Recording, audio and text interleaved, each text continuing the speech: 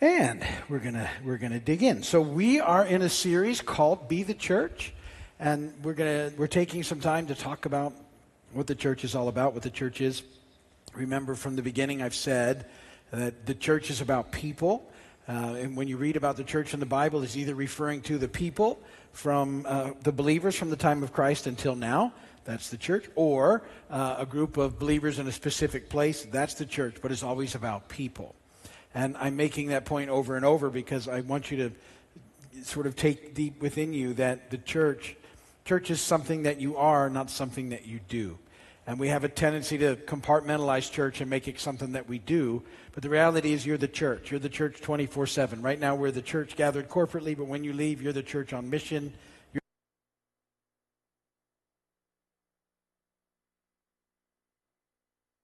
about relationships. And it's about our relationship with God. It's about our relationship with the people of God. And it's about our relationship with the future people of God. That's how I like to refer to people that don't know Jesus yet. It's very hopeful, I think. So future believers, if you would. And those relationships, I think we can develop in the context of discipleship and fellowship and worship and mission. So we're breaking this study into looking at those things.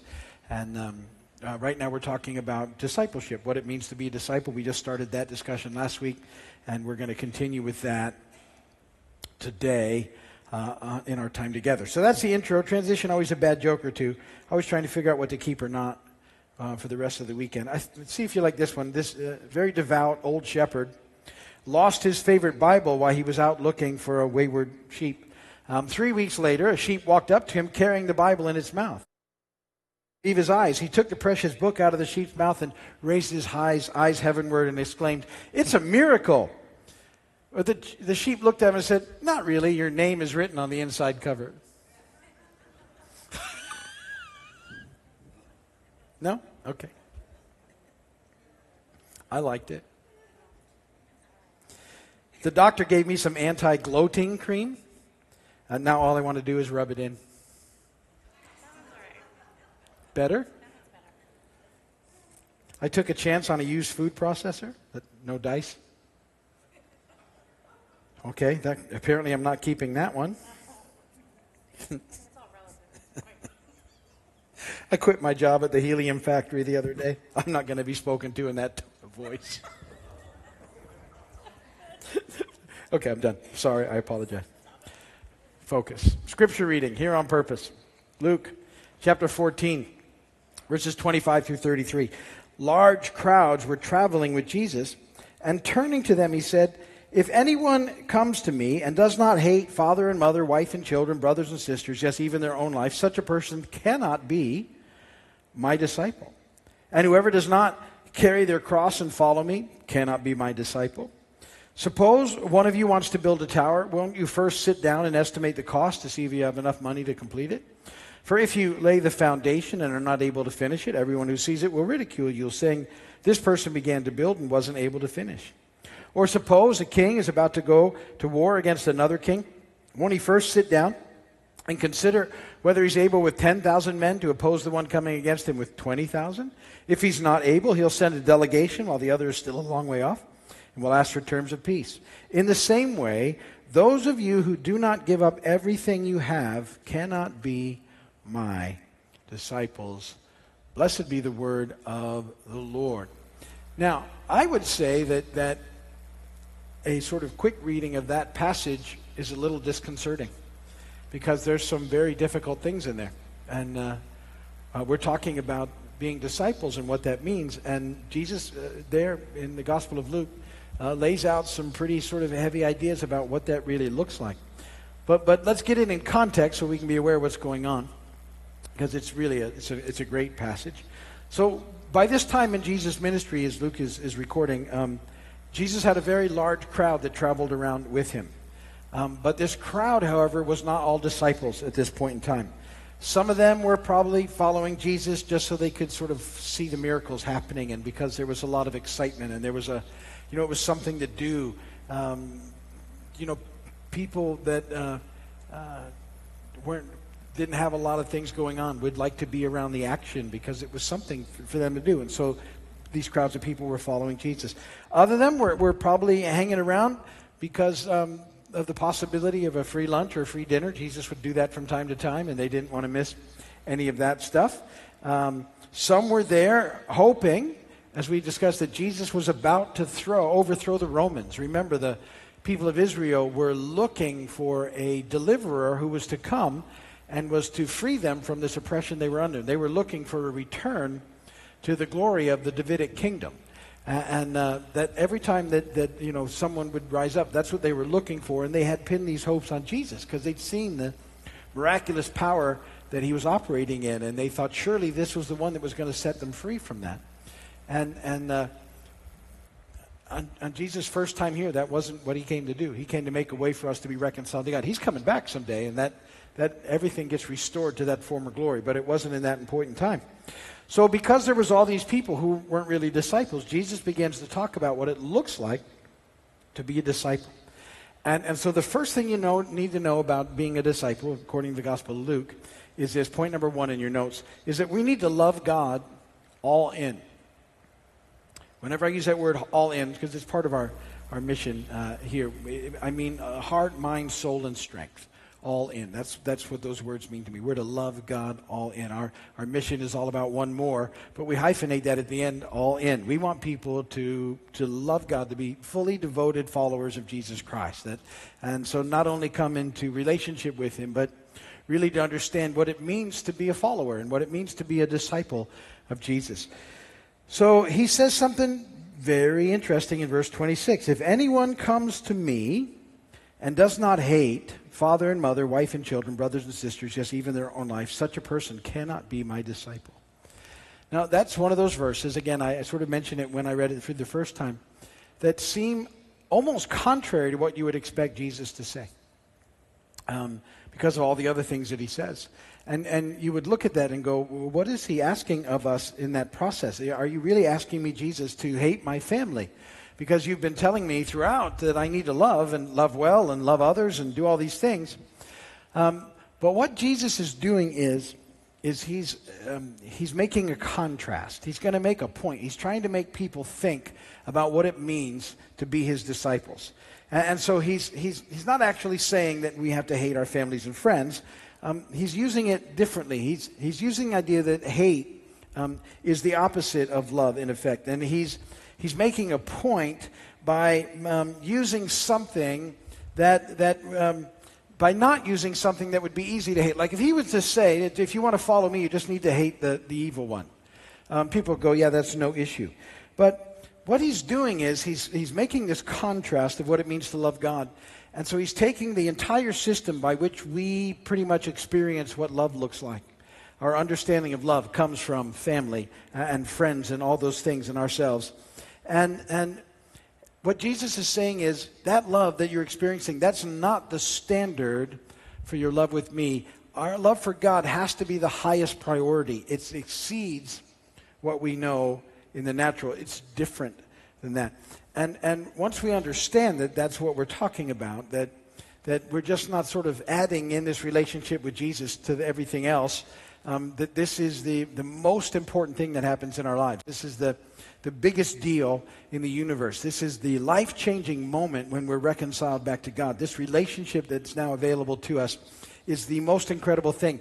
And until that relationship is right, we really can't love everybody else the way that we're supposed to.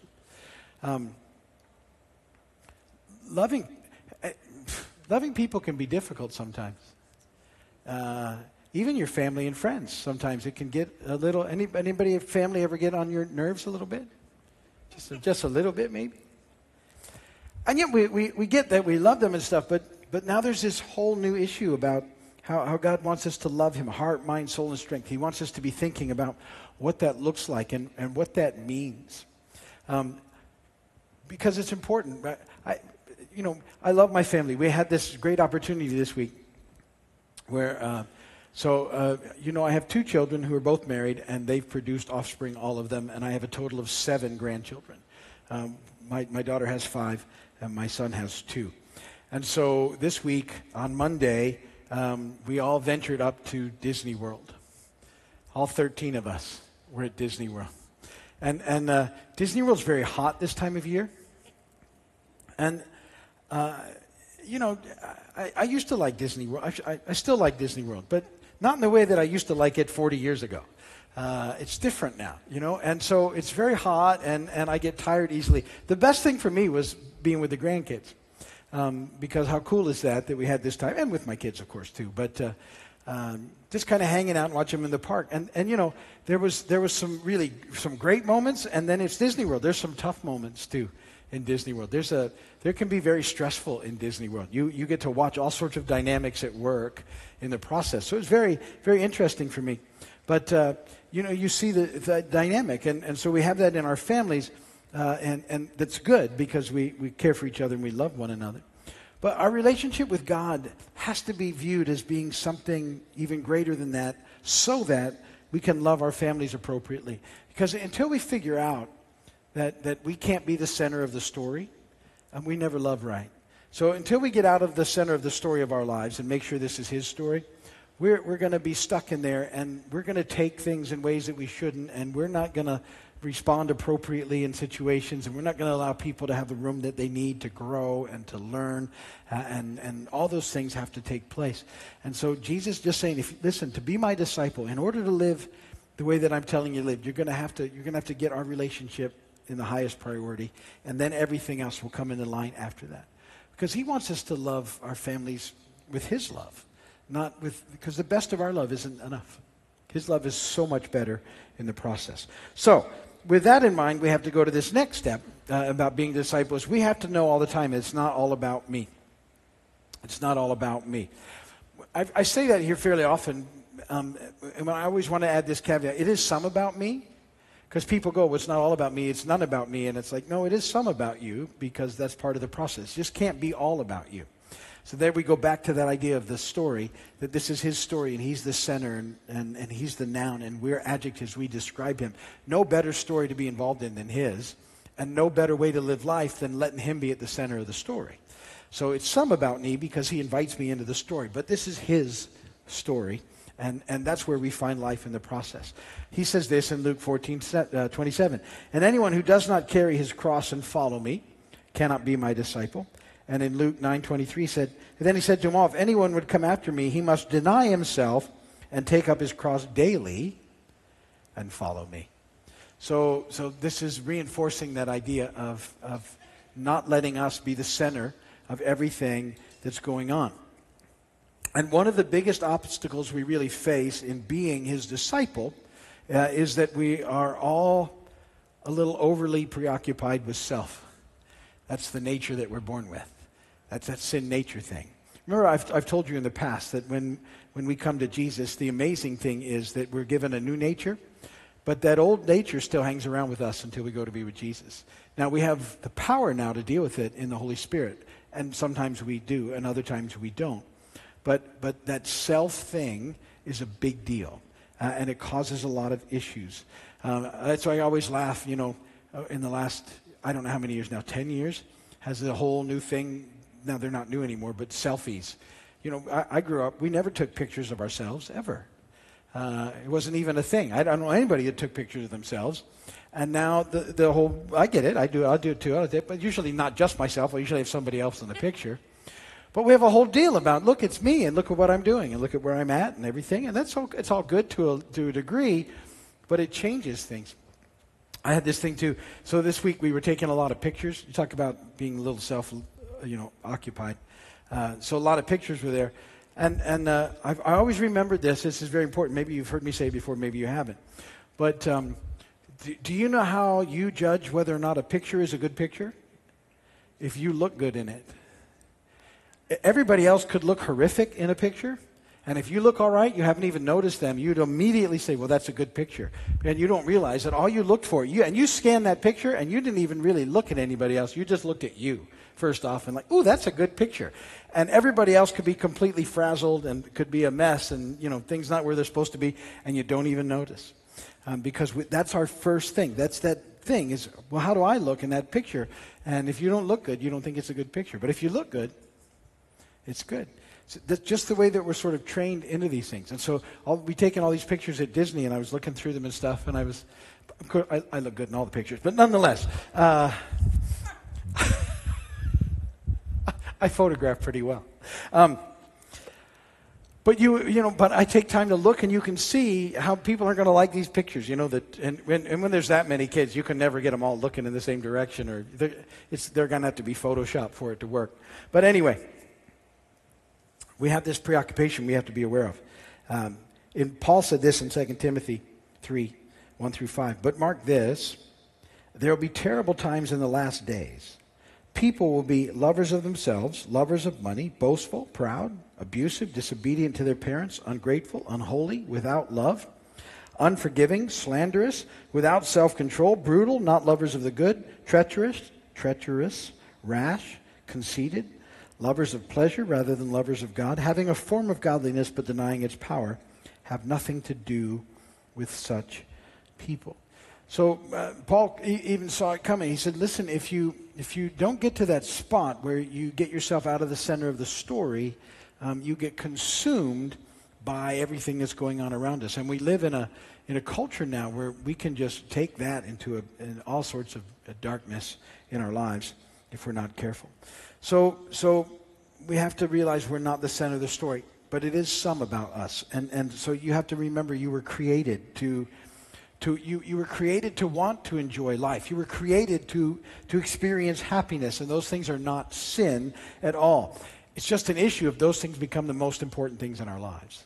That's where the big sticking point is that we've tended to get those things elevated to a place where we've lost what's really important, which is the relationships that we have with God and with others in the process. Because the Bible makes it clear we're to love ourselves, Ephesians 5:29. After all, no one ever hated his own body, but he feeds and cares for it just as Christ does the church. And Matthew 22:39, the second is like it, love your neighbor as yourself. The idea is with those things that what we want for our neighbors is we want them to experience the love of Jesus that we experience. We want them to know this amazing love that we have. We want them to know peace that passes understanding. We want them to experience this life and what it means, and that's why that's how we love others in the process as we love ourselves. Since we're experiencing that, we want others to experience it as well. I've got this quote from A.W. Tozer that I just thought was really important. In every Christian's heart, there is a cross and a throne. And the Christian is on the throne till he puts himself on the cross. If he refuses the cross, he remains on the throne.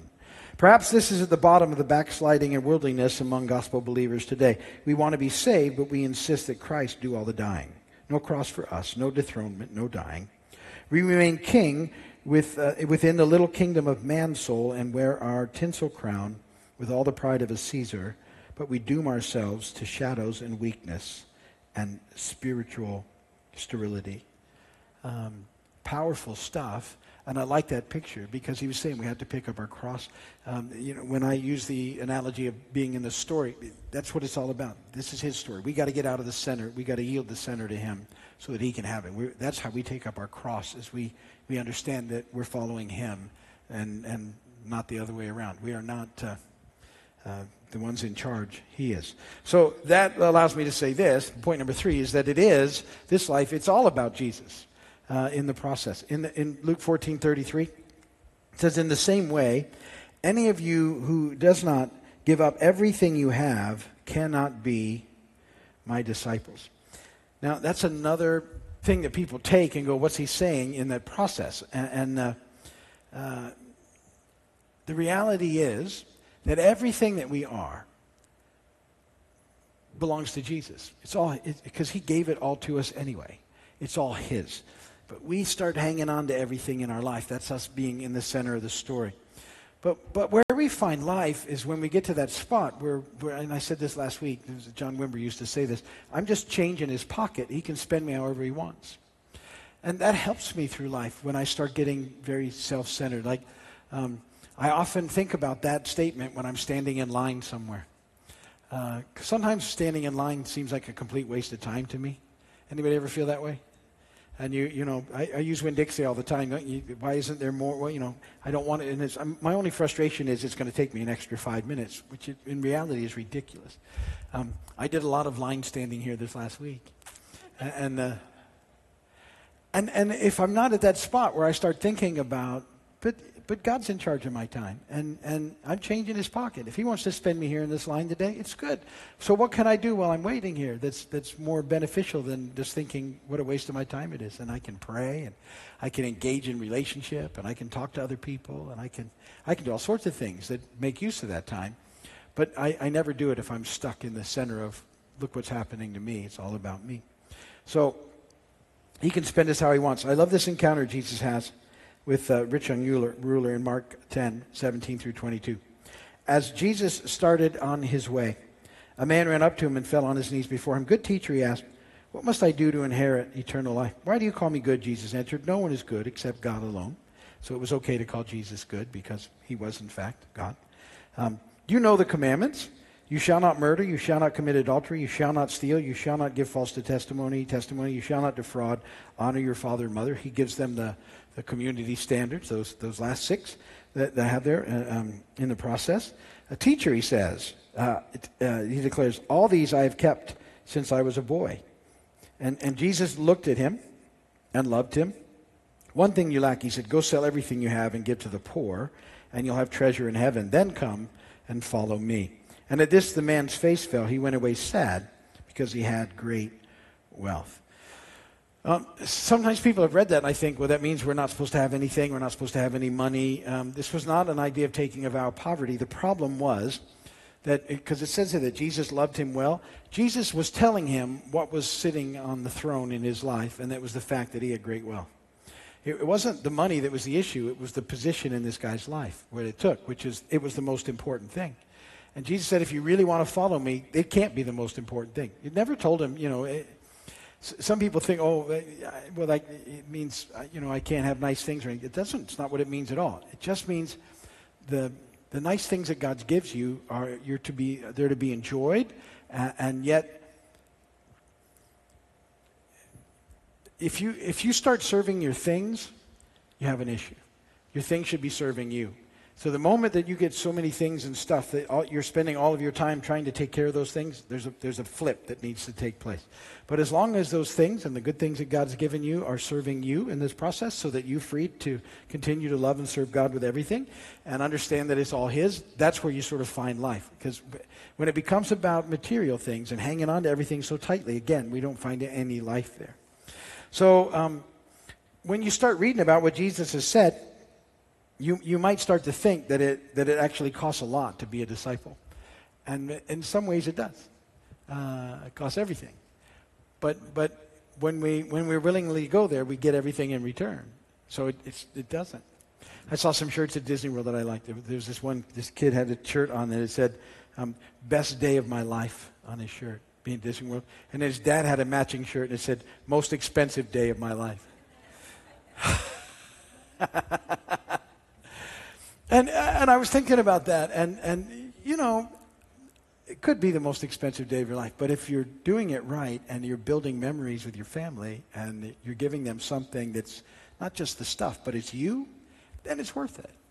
And that's the heart of this thing. When you realize that this whole thing is about these relationships that we have, that our relationship with God, our relationship with one another, and how important those things are. That the reality is that all that we have that's eternal that is our relationship with God and our relationship with people in relationship with God. Everything else is temporary at best.